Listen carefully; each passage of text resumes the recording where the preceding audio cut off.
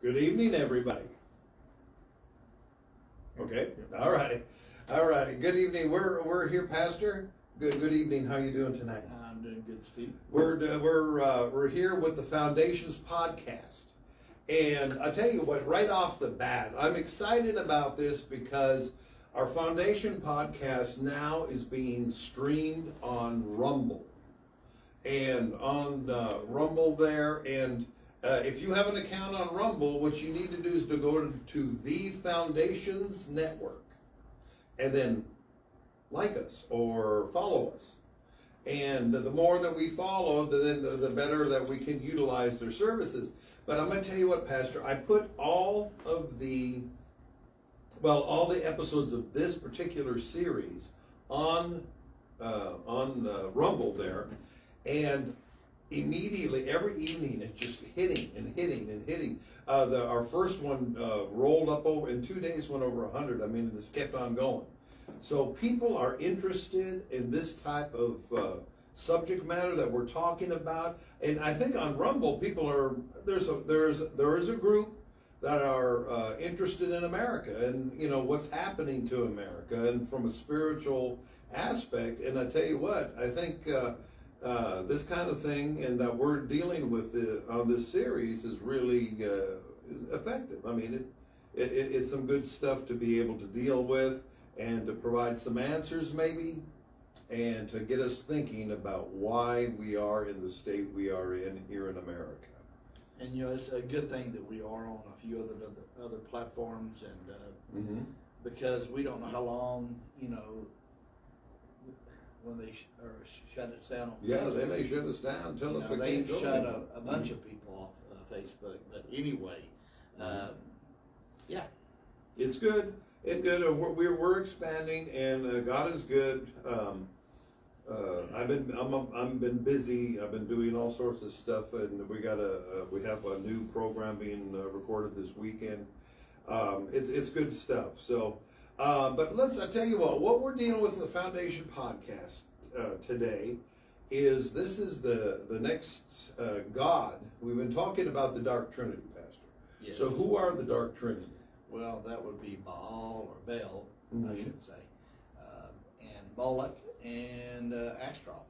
Yes, and Ashtaroth. Okay, so what we did last week, we talked about Moloch, and we were talking about the spirit of Moloch. I can tell you this is that I did just a little 5 or 6 minute thing on the report, and Facebook would not let me do that, but whatever.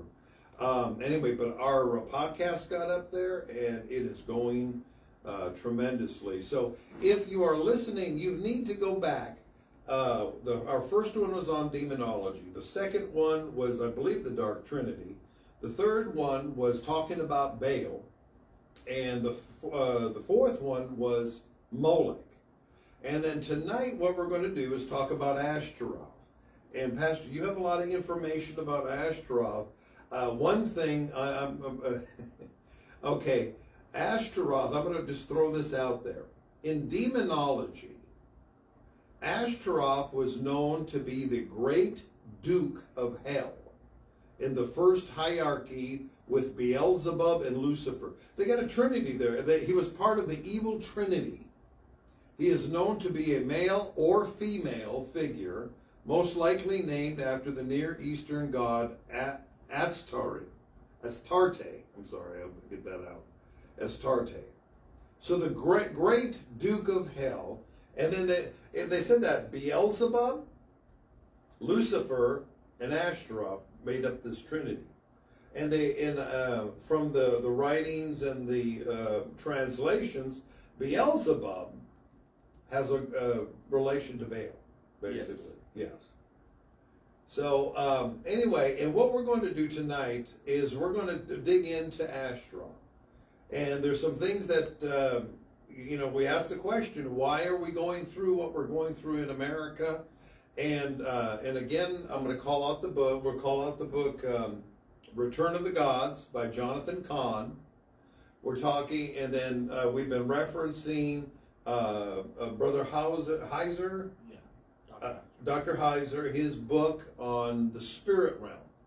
Yeah, it's actually titled The Unseen Realm. The unseen realm, okay. And then we've been looking at demonology. We've been looking at this. They make some statements that are things that I feel that we, and then both of us, I think we feel that people need to think about. Because when we were talking about Moloch last week with the children and what's going on, and now Ashtaroth. So, Pastor, what do you have on Ashtaroth today? Well, from a biblical sense, the Ashtaroth, or sometimes it's referred to the Asherim, was basically, from their perspective, it was a wooden idol, or a wooden pole, I should say. Mm. And generally what they did, it was associated with Baal worship. And so not only would they be having sacrifices to Baal, these were put on high places. Yes. And not only would they have this occultic worship to this god, Okay. but most of the time it's also associated with what we would call orgies, a lot of sexual, impurity. Yeah. Yeah. And in Israel's history, they have a lot of problem with this. It's apparent that when we get into Baal worship and we get into the Ashtaroth, and sometimes they're called Ashtaroth poles, but there are spirits behind that. Yes, and yes. We've talked a lot about that. If we were to take Dr. Michael Heiser's Unseen Realm, how he would describe this as these are the sons of God, the created beings Mm-hmm. from Yahweh that we see showing up in places like Job. They're in other spots where they are there at the creation event. So we would have then fallen sons of God. He would not define them necessarily as angels. He would look at that more as an assignment.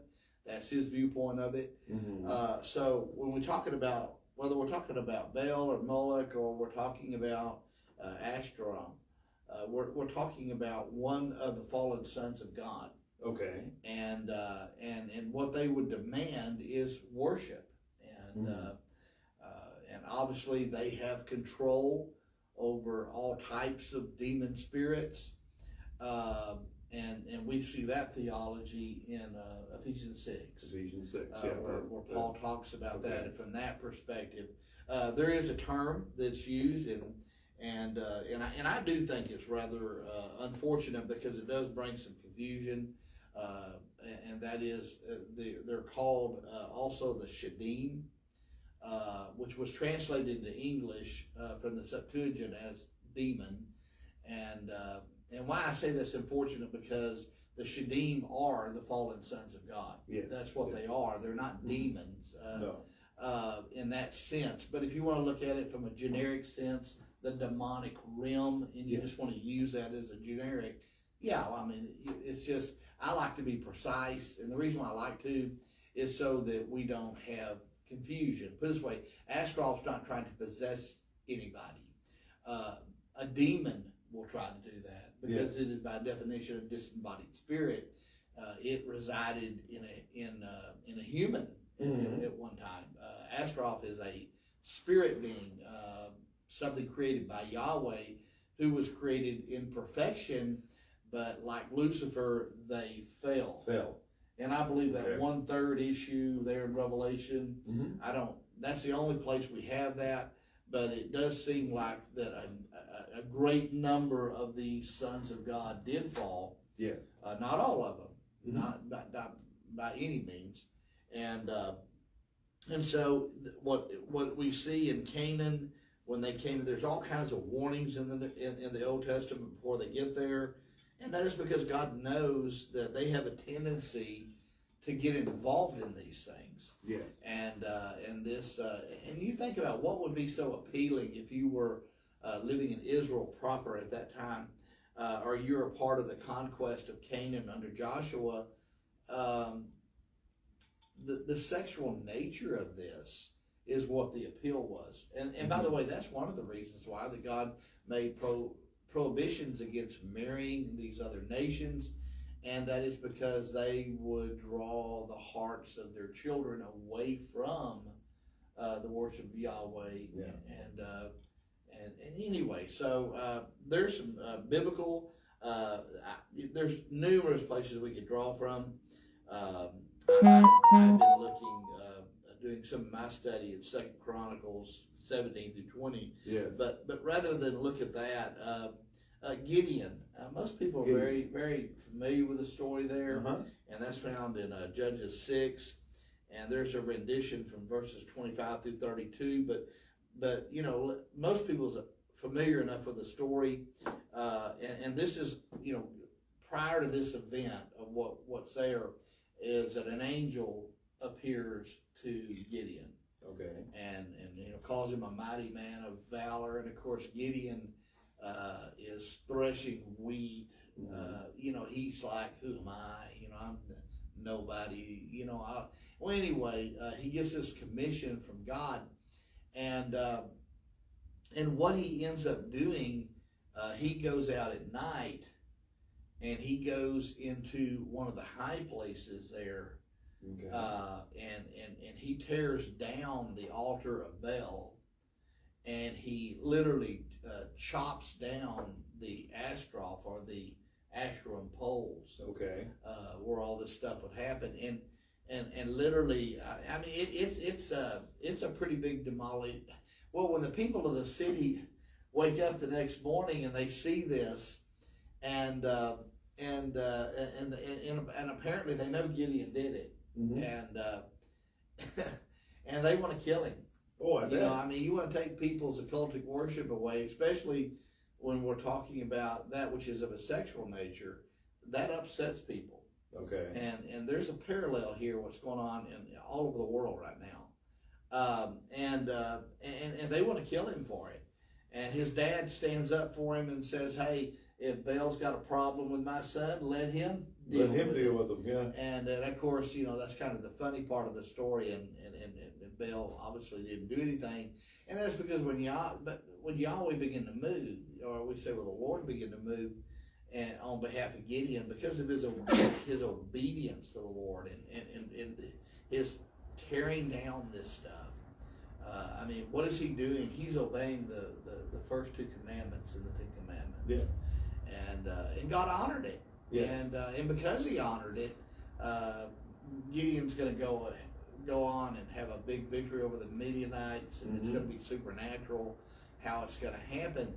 And what I think is interesting in this story right here is, and this is before we have a king in Israel, this is before all of that, the anger of the people against Gideon. I mean, he had tore down their gods. Yes. It's not like they were unfamiliar with Yahweh. All right, so he tears down their gods, and they're angry about all of this, and we see this in our society today. I mean, just look at. Let me throw this out. When they overturned Roe versus Wade. Oh yeah. Roe versus Wade, right? Okay. Anyway, they overturned that. These people almost went crazy. I mean, the way, the vehemence, the hatred, the thing here is, and if you look at that, bottom line, if you really look at it honestly, the majority percentage of the people that want to have abortions are there to cover up or deal with an unwanted pregnancy that they got because they wanted to be promiscuous. Is that possible? Well, I think it's certainly possible. I mean, even with all the abortions that have been performed in this country, it's a minority of people that are getting them. Yeah. First of all, I mean, because even if you're going to look at the figure of 50 million, I mean, there's over 350 million people in this country right now. Yeah. And that's 50 million total from the time that it started. So it's not. So really, it's a minority of people that want to live in a promiscuous way and don't want to accept the consequences of what happens when you get pregnant. I mean, there is one surefire way of not getting pregnant, and that is don't have sex with someone you're not married to. Yes. And I know that not everybody that applies to that have an abortion.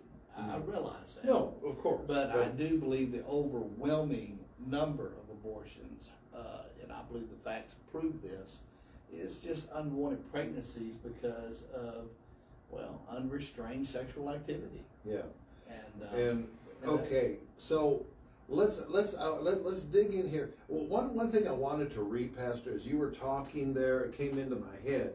Okay, is that they wanted to be worshipped. Now we are the sons of God. Okay, when we're talking about that, let's look at their leader, Lucifer, Satan.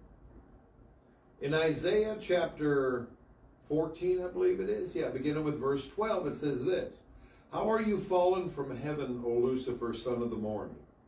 How are you cut down to the ground, who weakened the nations?" Weakened the nations. Think about that. Satan in a nation can weaken it. And he can tear it down. Anyway, "For you have said in your heart, I will ascend into heaven. I will exalt my throne above the stars of God. I will also sit on the mount of the congregation on the farthest sides of the north. I will ascend above the heights of the clouds. I will be like the Most High." Yeah.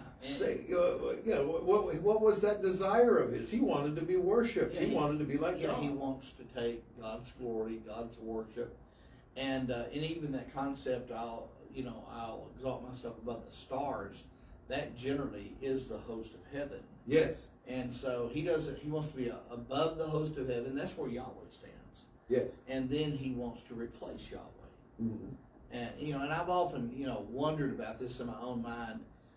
Something created, in perfect, imperfection. Yes. Lucifer was not created in sin. He was created perfect. Yes. But this is the point we have to understand. He gave these sons of God, he gave them free will, and just like he gives us free will. Yeah. And so Lucifer chose to exalt himself. Mm-hmm. I believe that Lucifer is the serpent, or the Nahash, in Genesis 3. Yeah. Paul seems to identify him there. Mm-hmm. And what's he trying to do? He's trying to interact with God's creation. That may very well be the fall of Satan right there. Yes. We don't know. I mean, we just have this assumption. It was sometime in the eternity past he fell. Well, what we know is all the sons of God rejoiced over the creation that God made on the earth. Uh-huh. We have those references. So, I mean, is that a blanket statement that all the sons of God were doing it? Mm-hmm. Well, like I said, I refer to Michael Heiser. He was a Hebrew expert on these matters. But as he said, we don't have a record of when the fall happened. No, we don't. From his standpoint, he believes it was conceivably possible that Genesis 3 doesn't just represent the fall of man, but might revolve the fall of Satan, and then either at that time or a little bit later, maybe Genesis 6 is the fall of the other sons of God. Yes. That followed him. I mean, honestly, the Bible doesn't give us a lot of detail on that. No. So we're kind of, we're sort of making some speculations. Yeah. So, but the thing here is this: is that a third of the angels were thrown out of heaven with him, and he was bent on being worshipped. Yeah, as God, and couldn't the demons follow, or not demons? The fallen sons of God follow suit. Yes. Because when we're dealing with what Jonathan Kahn is talking about here, we are talking, like we've said before, about principalities and powers. Yes. We're not talking about a demon spirit that got after Linda Blair of The Exorcist. We're talking about powers and things that rule nations. Yes. I mean,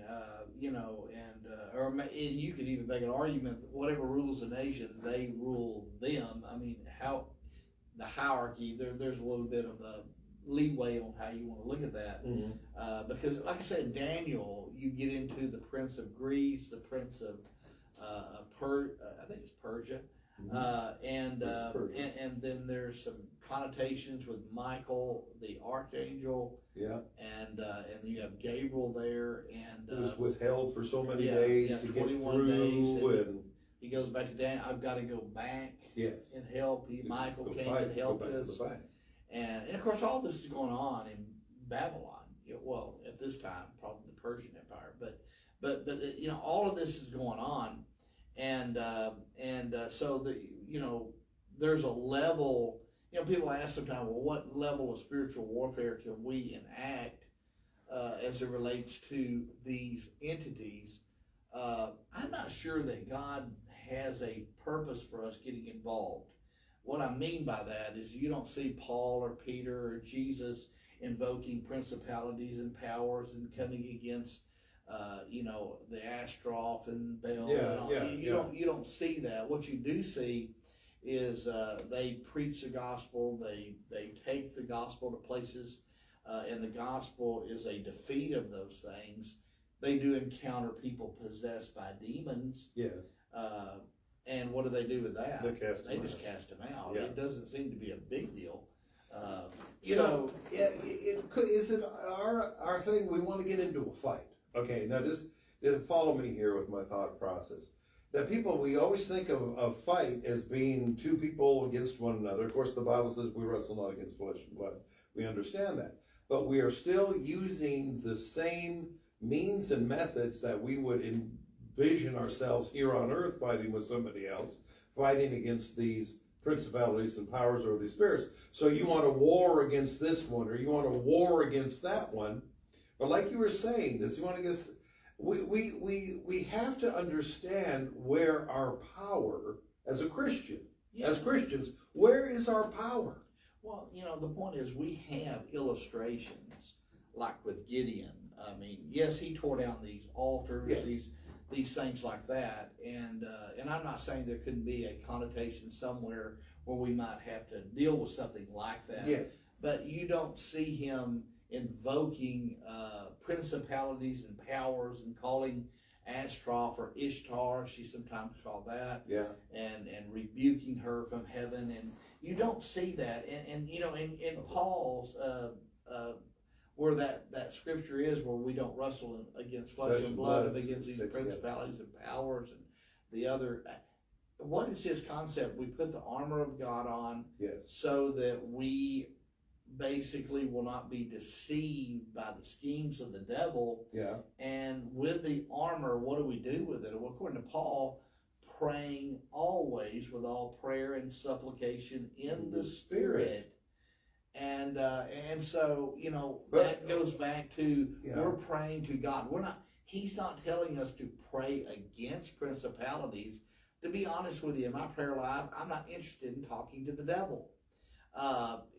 We're praying to God for open doors. And then what we're doing is we're taking the gospel and we're sharing it with people. And if a demon pops its head up, we put that down in Jesus' name according to the scripture.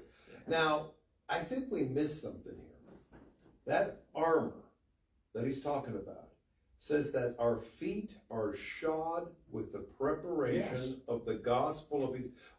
We are grounded in the gospel. And if you go back to the cross and you look at everything after the cross, what do the apostles do? What do the early disciples do?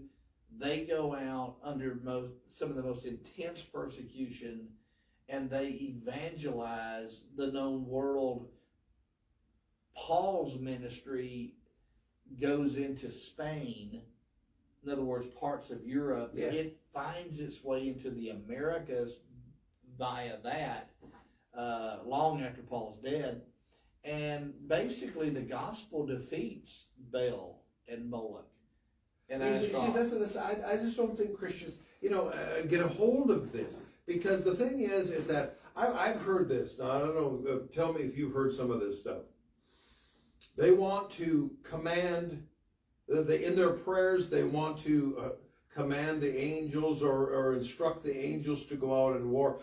Listen, that these Christians here feel that they can control things like you're controlling something on a board game. And that they can, because they have this authority, and so they're going to say, Michael, you go in war again. Is that even grounded in biblical truth? No, it's not. It's foolish, is what it is.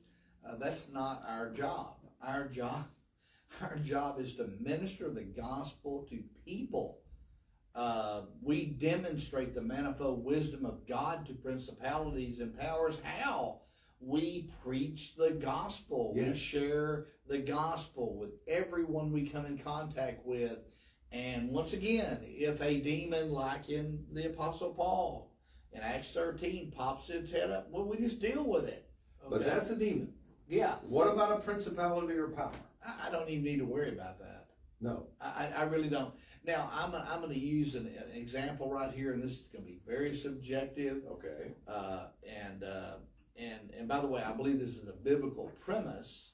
Okay. But I heard Kenneth Hagin years ago say that our job is not to mess with the principalities and powers and go around rebuking them and doing all that. That's not our mission. Our mission, once again, he said that, is to minister the gospel. If we find demons, we're going to deal with them. Yeah. And by the way, if you're preaching the gospel and you're doing it outside the church, you're going to encounter that. Okay. And that was what he said. He claimed divine revelation. What I mean by that, he felt like the Lord told him that. Okay. Okay. And if you don't like Kenneth Hagin, that's fine. I mean, but is that a biblical premise? I mean, here's a way to ask ourselves this question: did Daniel go around rebuking the prince of Persia and the prince of Greece? No. No. What was he doing? He was praying to God and fasting. Yes. Yeah. Did Paul, when he was in Ephesus, come against Diana, when there was there, or the spirit of Apollos, and pull it down from the heavenlies, and no, he did not. What did he do? He preached the gospel. And by the way, they're preaching the gospel without all this fanfare, fanatical teaching about spiritual warfare that people have. They evangelize a known world, and the gospel message broke the power of these territorial spirits. There it is. What power does a Christian have except for the gospel of Jesus Christ? I mean, and by the way, if you read Jude, it said even Michael did not bring a railing accusation against the devil over disputing with the body of Moses. Yeah. Okay. And he was talking about apostates. They speak about things that they have no concept of. Okay. You want to get yourself in trouble, start doing that, and you may stir up a hornet's nest in your life, and you don't want that. God didn't give you authority to pull down principalities and powers to take. And I do believe the Ashtaroth is in this world today. Yeah. It's unexplainable. Yes. And you go around and rebuke that all day long if you want to, but really what we need to do is speak truth, preach the gospel, speak truth to lies. That breaks the power of the enemy. 2 Corinthians 7:14 gives us what God has commanded. If my people, which are called by my name. So to me, that is responsibility is laid at their feet. My people called by my name will humble themselves, will pray, will seek the face of God, and will turn from their wicked ways. Then God can heal. That has nothing to do with getting a stick out there and yelling up in the heavens against some, I'm sorry, I'm getting the vision of a certain prophetess. She thinks she is doing that. Anyway, but the thing is that it has nothing to do with that. Nothing to do with that. That has everything to do with preaching the gospel, spreading the gospel. And the gospel, according to Jonathan Cahn, was the thing that kicked these principalities and powers out in the first place. Well, what did Paul say to the Corinthian believers? I believe it's 1 Corinthians 10. Mm-hmm. He said, he gave a list of some of the rebellions and sin. Yes. He kind of walked through the history. and of Israel, and said these things were written for our example. Yes. They're for our admonition. The example is don't do what they did or you'll experience what they experienced. All right, well, let's just take another story in the Bible. This is 2 Chronicles 34. This is Josiah. And in fact, he is 8 years old when he became king. Okay. He's going to end up reigning 31 years. He's one of your better kings in Judah. Mm-hmm. His father was Ammon. He was wicked. Yeah. But you know, and really, if you walk this thing backwards, you can lay some of the groundwork for the idolatry in Judah with Jehoshaphat. Mm. While Jehoshaphat never worshipped another god other than Yahweh, he had alliances with the house of Ahab, and even an arranged marriage with his daughter. You know, Ahab and Jezebel. I think her name was Athaliah, and that with her, things went sideways. Actually, Athaliah served for about 6 or 7 years on the throne. Yeah. After her husband, Jehoshaphat's son, died, and anyway, that means that not only did she reign on the throne of Judah, but this is the first time that somebody not from the Davidic line was there, and then her grandson, Joash, is eventually put on the throne. Yeah. Very young. But you trace that seed started, and what did Athaliah do? Well, she introduced them to the Baal worship. Mm-hmm. She also introduced them back to the what they call the Asherim, or what we're talking about, Ashtaroth. It was the Ashtaroth thing. And then so you fast forward, you got Ammon, and here he is. He's the son of Hezekiah, and but he is as wicked can be. And so here Josiah becomes king, and what he does, and I'll just read just a little bit of this, but there's a template here for us to understand how we ought to respond to what's going on today. Okay. And it says Josiah was 8 years old when he became king, and he reigned 31 years in Jerusalem. He did right in the sight of the Lord and walked in the ways of his father David, and did not turn aside to the right or to the left. And then it says, for in the 8th year of his reign. Now remember, he was 8 years old, so he's 16. So 16. In the 8th year of his reign, while he was still a youth, he began to seek the God of his father David. Now, kind of to give a backdrop to the story, the temple has been used for unholy purposes. Yeah.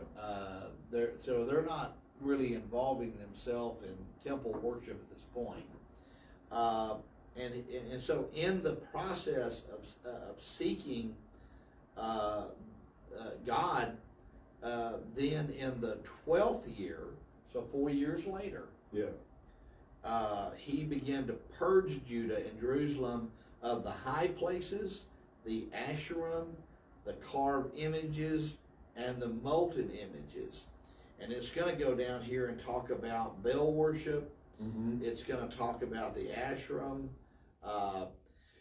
and these images. And notice this. It said, let me read part of verse 4. It says, they tore down the altars of the Baals. So they had these Baals. There's more than one, yeah. In his presence. Uh-huh. Now, if we remember Jehoshaphat, it said he purged that, but then all of a sudden we find him later. Yeah. He did not make that mistake. No. He purged in his presence, and the incense altars that were high above them, he chopped them down, also the Asherah of the carved images, and he broke them in pieces, ground them to powder, scattered them on the graves of those who had sacrificed to them.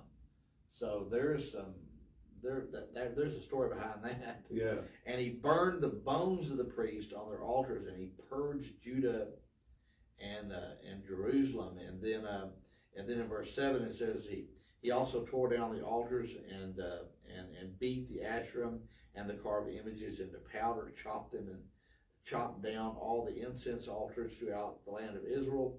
And by the way, he goes into Manasseh, he goes into Ephraim, Simeon and Napoleon. And so he actually goes outside of Judah, which only Judah and Benjamin only make up the nation. He goes outside this, and he's on a tear. I mean, he's going to put them down. And then you get to the 18th year of his reign, when he had purged the land.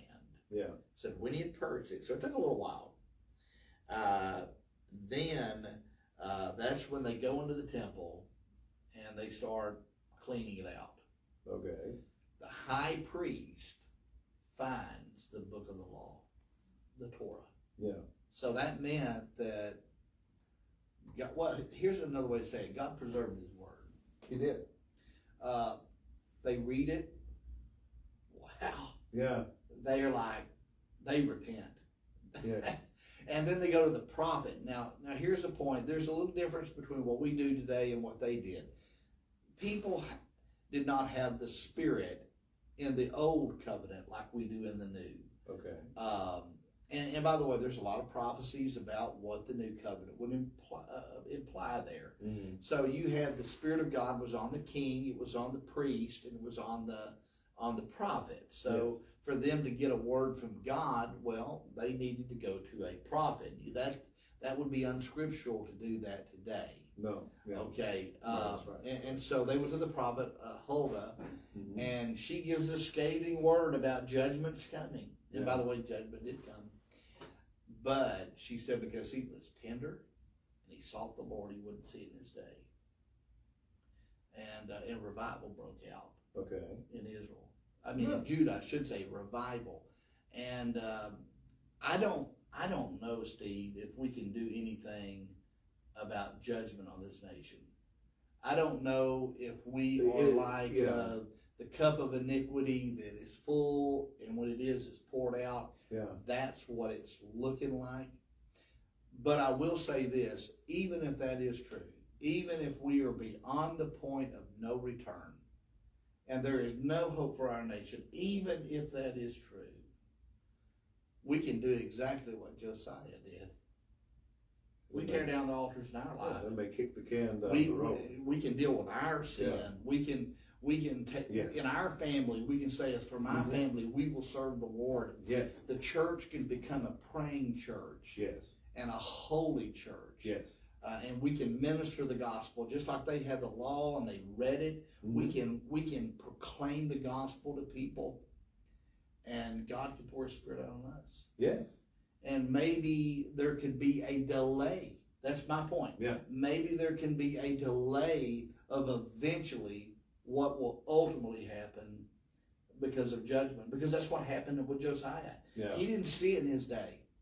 He didn't see it at all. But it happened soon after his death. Yes. And so that to me, that's hope. That is hope. So that is hope. We're not without hope in this world.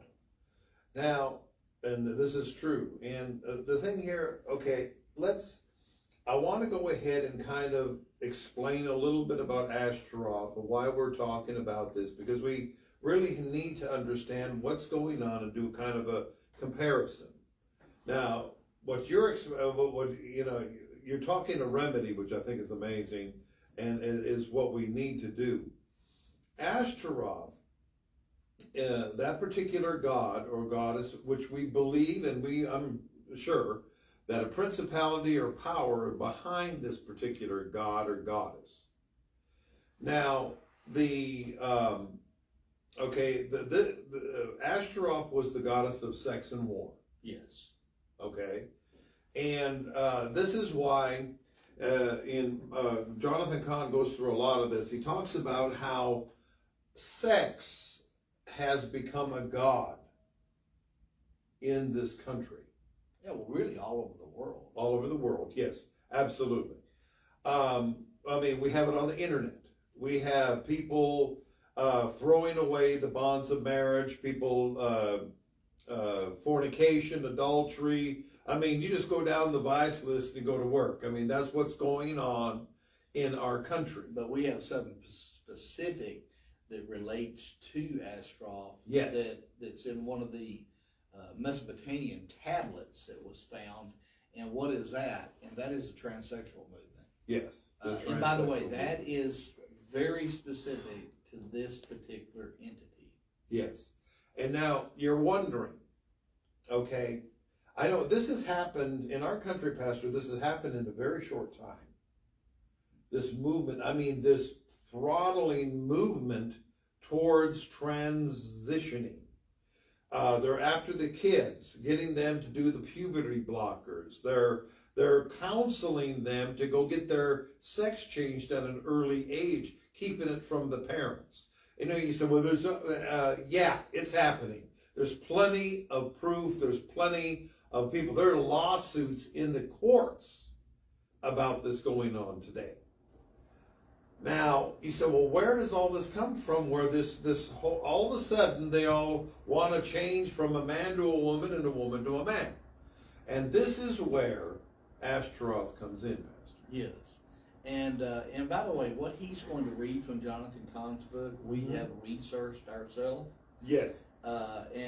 So this tablet, and I believe it's a Mesopotamian tablet, was discovered, and it was transliterated so that we could understand it, not by Jonathan Cahn, no, but by another archaeologist, scholars in languages.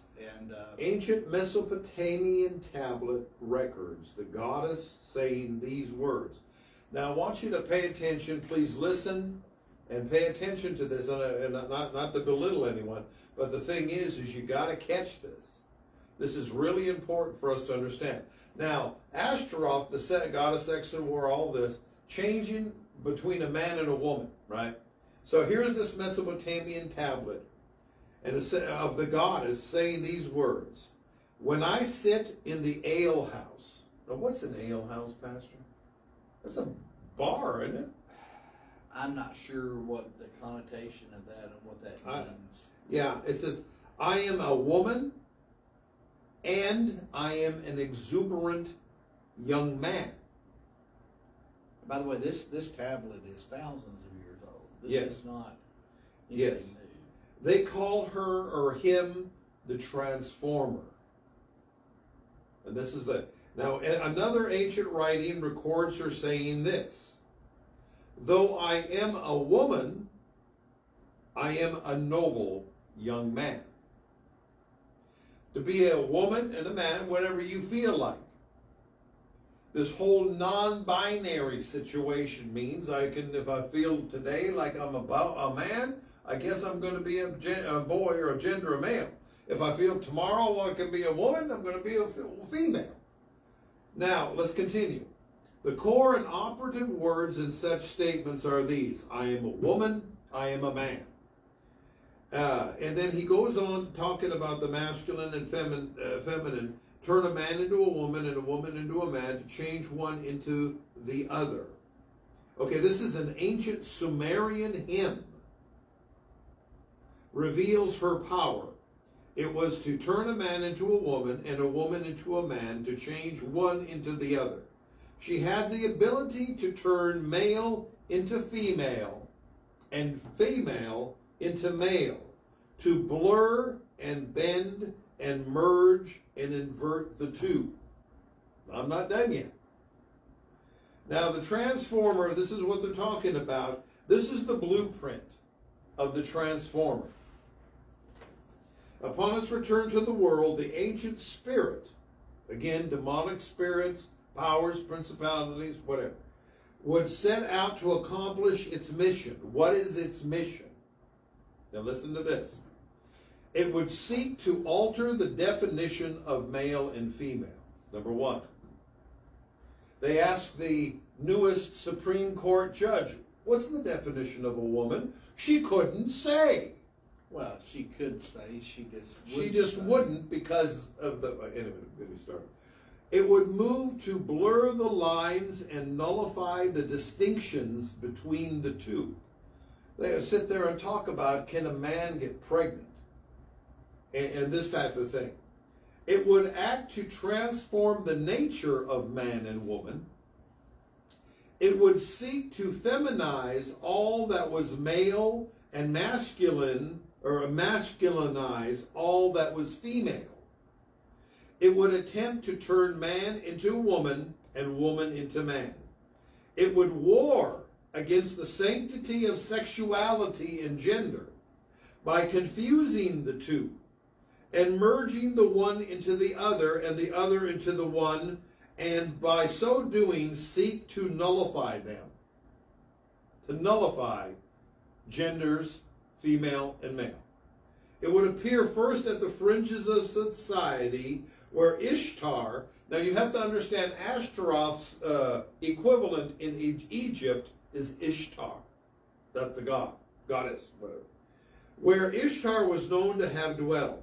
But when it would come into the mainstream and begin permeating every part of culture, leaving almost no facet of life untouched, it would just boom into society.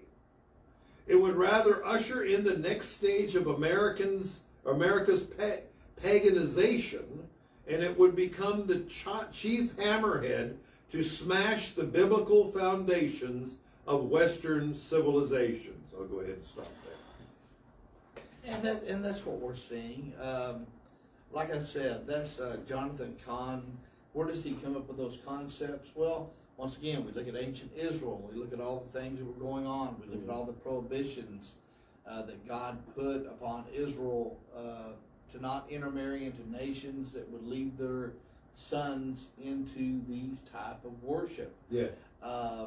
And so let me just give you two particular modern examples of how I believe this evil entity has gained authority in this nation. First of all, when then Donald Trump was running for president in 2016, up before the election, there was a big issue with Target. And by the way, Target's been on the wrong side of a bunch of issues here lately. Yeah. That's one of the reasons I don't personally shop at Target and haven't anyway. But there was an issue of bathrooms and you know, if anyone will go back during that time, that's where all that started becoming a problem. Yes. Where men wanted to use the women's bathrooms and vice versa. And of course, there's a lot of reasons why we don't want that. And then it got into the non-binary, you know, bathrooms. Foolishness is what this is. Yes. But they asked then the Republican nominee Donald Trump about this, and you know, and like I said, I'm not judging Donald Trump for this, but this is the problem. This is why who our leaders are important. Yes. And so he said he said basically, I don't have time to deal with this. Let them use whatever bathrooms they want. That's what he said. Boom. And guess what? Donald Trump won the election. He became president. When he did that, what he said as candidate Donald Trump, then began to be an open door. Yes. Fast forward 4 years later, Joe Biden becomes president. And what does he do? He says that the transsexual issue that we are facing today is the greatest civil rights issue of our day. He recently had some kind of White House party with the transsexuals there. And I find this interesting because he said anyone that's against a transsexual or whatever, that he's called people homophobes and basically racist. It's transphobes. Transphobes, phobia. And he also has said that it's like, you know, being an anti-Semite. I mean, it's weird. They're using these extreme concepts. But then they have this party, and this is why I find this funny. And so if anybody happens to be watching this video and you're associated with the White House or anyone there, they came back and denounced what happened at the party because one of the transsexuals who had breast implants decided to reveal himself. And of course, he's being backed up by, he was just expressing himself. And the White House apologized and did all this. Well, let me ask you, if you can deliver this message. Is Joe Biden a homophobe? Is he a transphobic person? Yeah. Is he guilty of that by his own definition? This is the world. This is the Ashtaroth. This is Ishtar. Yeah. This is what she, and I'm going to use the word she, even though that's not probably a proper pronoun. But anyway, this is what she does. Yes. This is what that spirit entity does. It literally confuses sexuality to the point where you're transforming men into women and women into men. And I've said this for a long time because we've been fighting this war for a very, very long time. Yeah. And the homosexual agenda was never just to be given a legal right to get married. No. What they want is they want the same civil rights that any other person has. Yeah. On that regard. And in fact, they're getting closer and closer to making that a civil right. But the point of it is, even though they have all these freedoms, and it does seem to be very accepted in the world today, it's not enough. They want me, they want you, if you're watching this, they want you to affirm it. Yeah. And if you don't affirm it, you're a hater. You're a hater, you're a phobe. You're a phobe.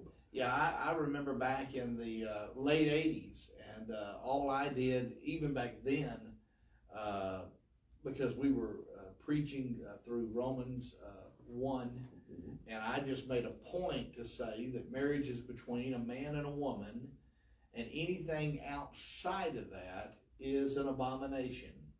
And so I said homosexuality is not an alternate lifestyle. It is sin in God's eyes. And really that's all I said. It wasn't even the focus of my message. We just happened to be in Romans 1. Yeah. And even then I had people that got mad at me and called me a homophobe and a hater. Yeah. And left the church over it. This is like 1989, 1988. Yeah. You know what I mean? And we've been fighting this thing for a long time. And I've often wondered now about some of those people that left all those years ago. I wonder what they think about the world today. Because I'm going to tell you, I couldn't have even envisioned. I mean, this is like that on steroids right now. Yeah. And the thing is that, I pulled this thing up. Now, I don't know of how many of you, Pastor, please keep us how much time that we have left. But I don't know how many of you are aware and understand where things began in this country with the gay movement. There was a riot, or the riots they call them. They call them the 1969 Stonewall riots. And this happened at I believe it was a tavern. This is where he's talking about Ale House, by the way. This is the tie-in to Ale House. So let's, or it's a bar. And in 1969, they had what they call the Stonewall Uprising. Took place on June 28th, 1969 in New York City, after police raided the Stonewall. Here, hold on a second. Let me get this going here. I want to get this straight up here. Again, the Stonewall. And it was a bar. It was a bar. It was a gay bar. In the 1960s, and so what ended up happening is they began to, for such reason, LGBT individuals flocked to gay bars and clubs, places of refuge. This began uprisings in our country. Now, according to Jonathan Cahn and what he's talking about here, and I would kind of tend to believe it, that this particular thing in New York City was an opening, was an open door, was the key for this gay spirit, the spirit behind all this LGBTQ, whatever, coming during that time into America. And if you wonder about it, I mean, there was a documentary on one of the television stations the other day about the Stonewall riots. But this is where, and of course this is Pride Month, so they probably have that out. Anyway, so it sparked a movement, and this movement began, this LGBTQ or whatever movement, and it grew and it grew and it spread and it spread and it spread. Now, a virus or spreads in the body. A cancer comes into a body and spreads. Takes over everything, your organs and everything, until it leaves you lifeless and dead.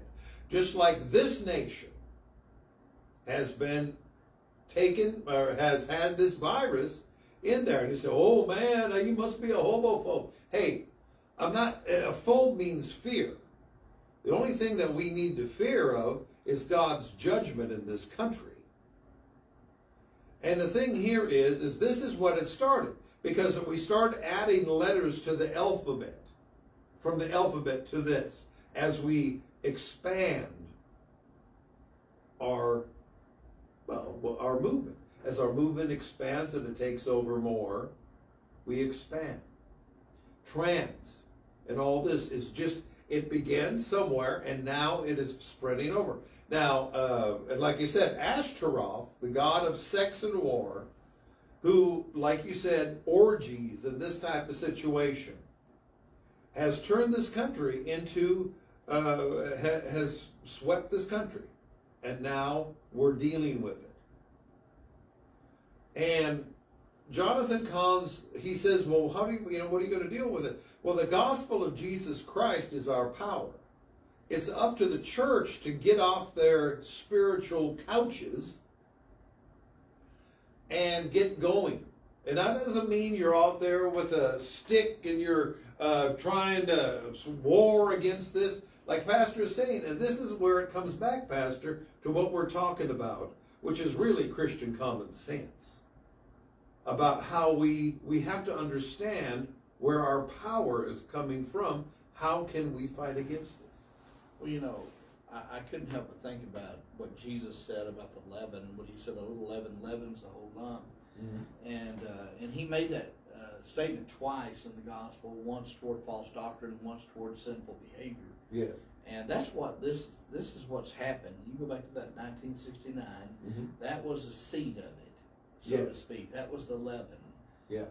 The little leaven. And well, they'll tell you that there's been gay people all through the history and all that, but I mean... But that was the first seed in this country. Yes. And, we've had homosexuals since basically time began. Oh, yeah. That's not new, but that's not what we're talking about. We're talking about what is prevalent, that is in a society, that is in your face, and it is, what's happening right now. And if you don't believe that's a problem, just think about what was going on 6 years ago.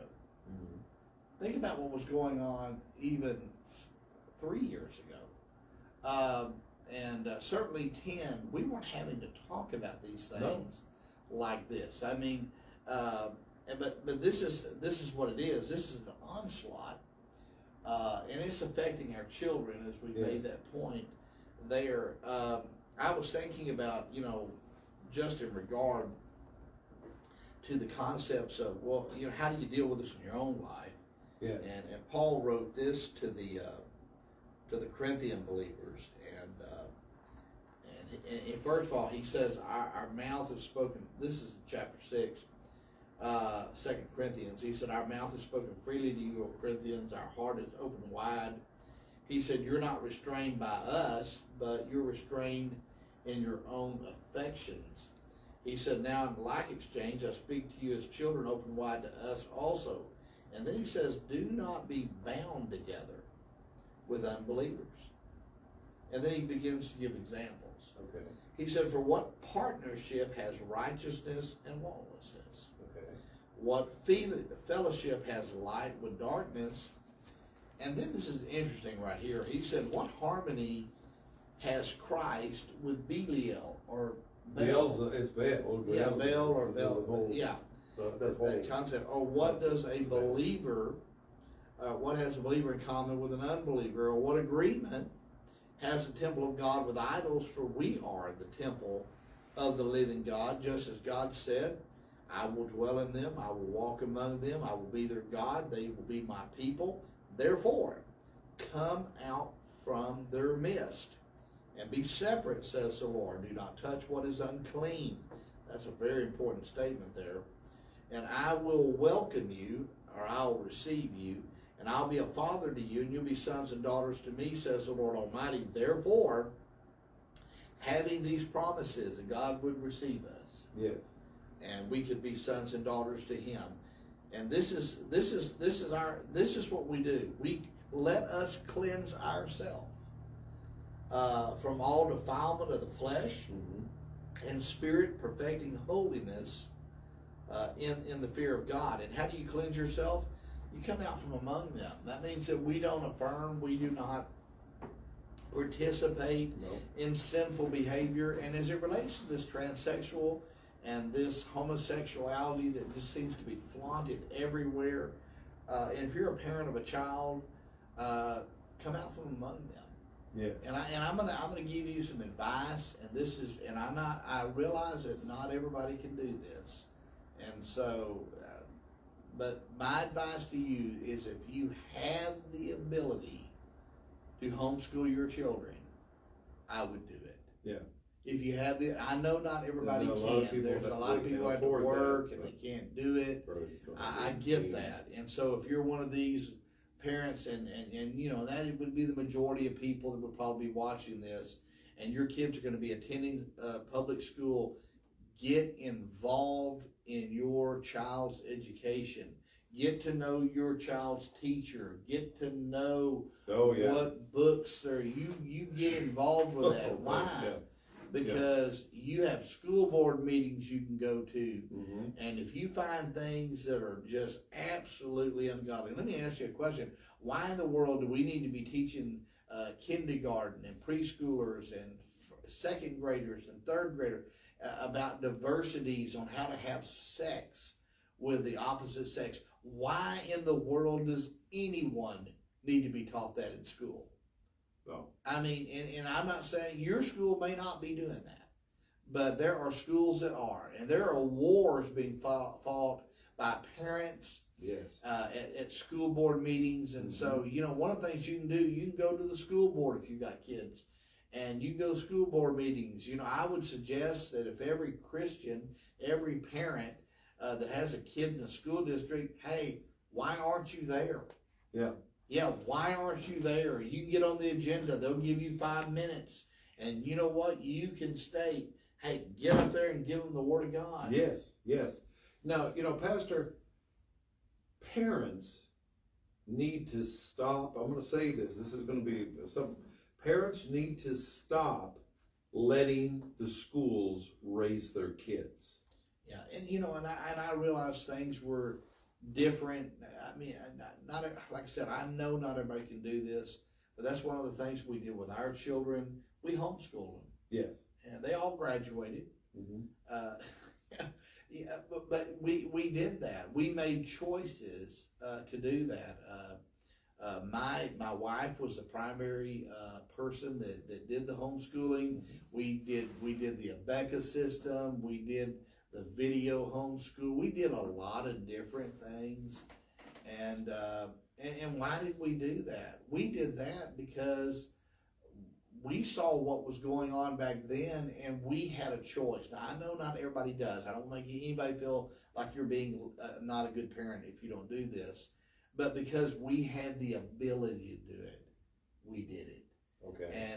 And we made that choice, and we got them involved in co-ops, and we had stuff like that. We even had them in a private school for a while. There were a few things that we did in between that we were able to do.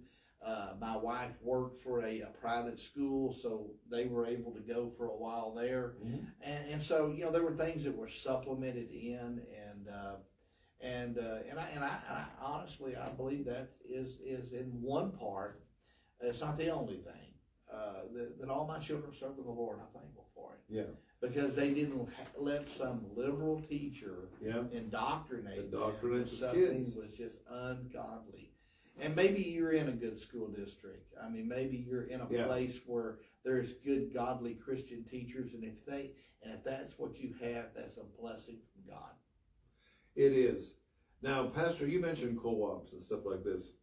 My wife, she went and helped, and she was teaching music to co-op where they all were homeschooled, and they would come and they would get together like a day during the week, and they would have different things, and she would teach them music. Now, here's the thing. In our society, could churches, there again, some are able, some maybe not, but could churches help facilitate families, or at least their families with their children, into the homeschool arena? In other words, what I'm saying is, could they become a help or a facility? They all get a Becca, the kids come, they do their work together and help facilitate that, maybe for those parents that have to work and they can't afford not to work. Yeah, there have been churches that have done that. We've done that in the past. We've done stuff like that.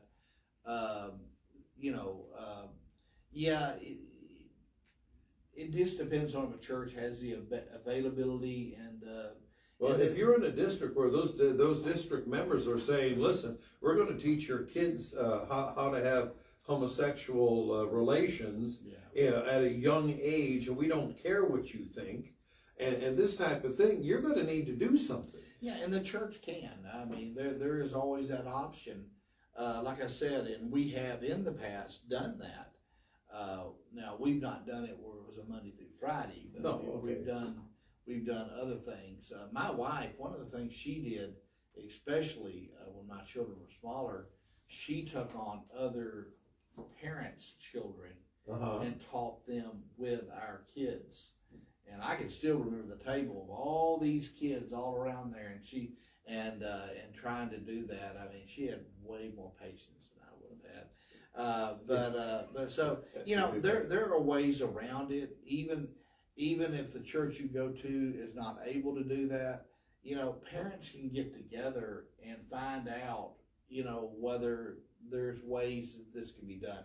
And I will say this, and I don't want to be ugly by this, but what we do not want, I got to be careful how I say it. We don't want people that have not been,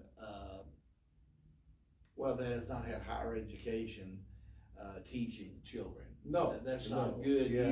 I mean, you've got that one thing. The reason I say that, my wife, not only was educated in that regard in college to be a teacher, but she has a good grasp on things like algebra, calculus, other things. She had the ability to do that. One of the things I was able to help out was in history. And of course, learned a lot of that in high school. But I also got reinforced when I was in college. So I learned more in high school than I did in college about history. But I had some good history teachers. In high school. And that was before they were teaching all this alternative history and stuff. I mean, you're actually being taught something. But like I said, that was my job. And my job was to come in when it came to history and then, teach and help. Which I think is amazing. And do you think, Pastor, that throughout this entire land, that there are others who, like adults or whatever, who gravitate, that are good at that type of thing, like your wife, like yourself in history? Maybe somebody really gravitates. I'm a programmer, so math is just like, and there are others that could actually come in, maybe a day help or whatever, but they're all doing the Abeka courses or whatever the name of the thing. I don't know what all the names are. And they could help one another. And you see, the thing is, what the problem is money. Money, Yes, money, always because the all these, well, maybe if God can move on some hearts of individuals that actually could bring this together. You know, and you say, I'm saying, well, what you're trying to do is segregate yourselves off from society. Well, I'm going to tell you what. If they're going to tell you that we're going to teach you gay sex, and I don't care what you think, we're going to let the boys come into the girls' bathrooms, and vice versa, and this type of thing, you're going to have to do something. Well, another way to say it, when we have grown men going into the girls' bathroom, like I said, I am so thankful that all my children are grown. Now, I have grandkids now, and that's one of the things we normally do. We don't let them go to the bathroom by themselves because of the nonsense in this world.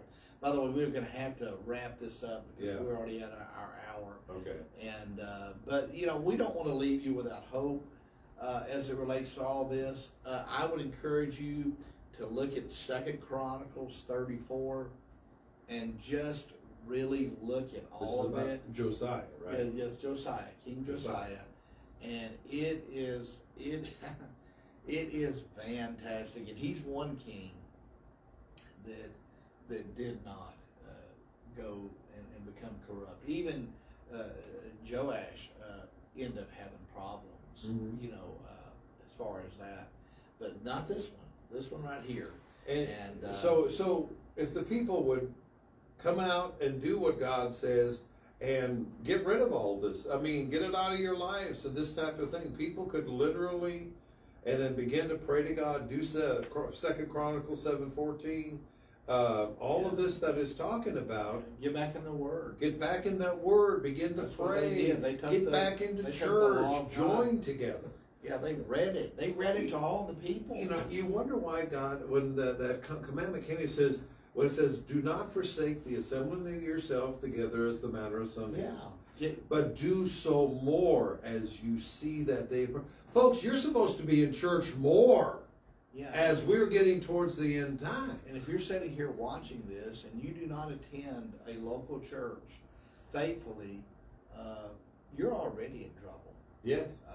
You're already deceived if you think you're okay with God. And I call you to repentance. I call you to get right with Jesus. And if you get right with Him, you're going to get right with His people.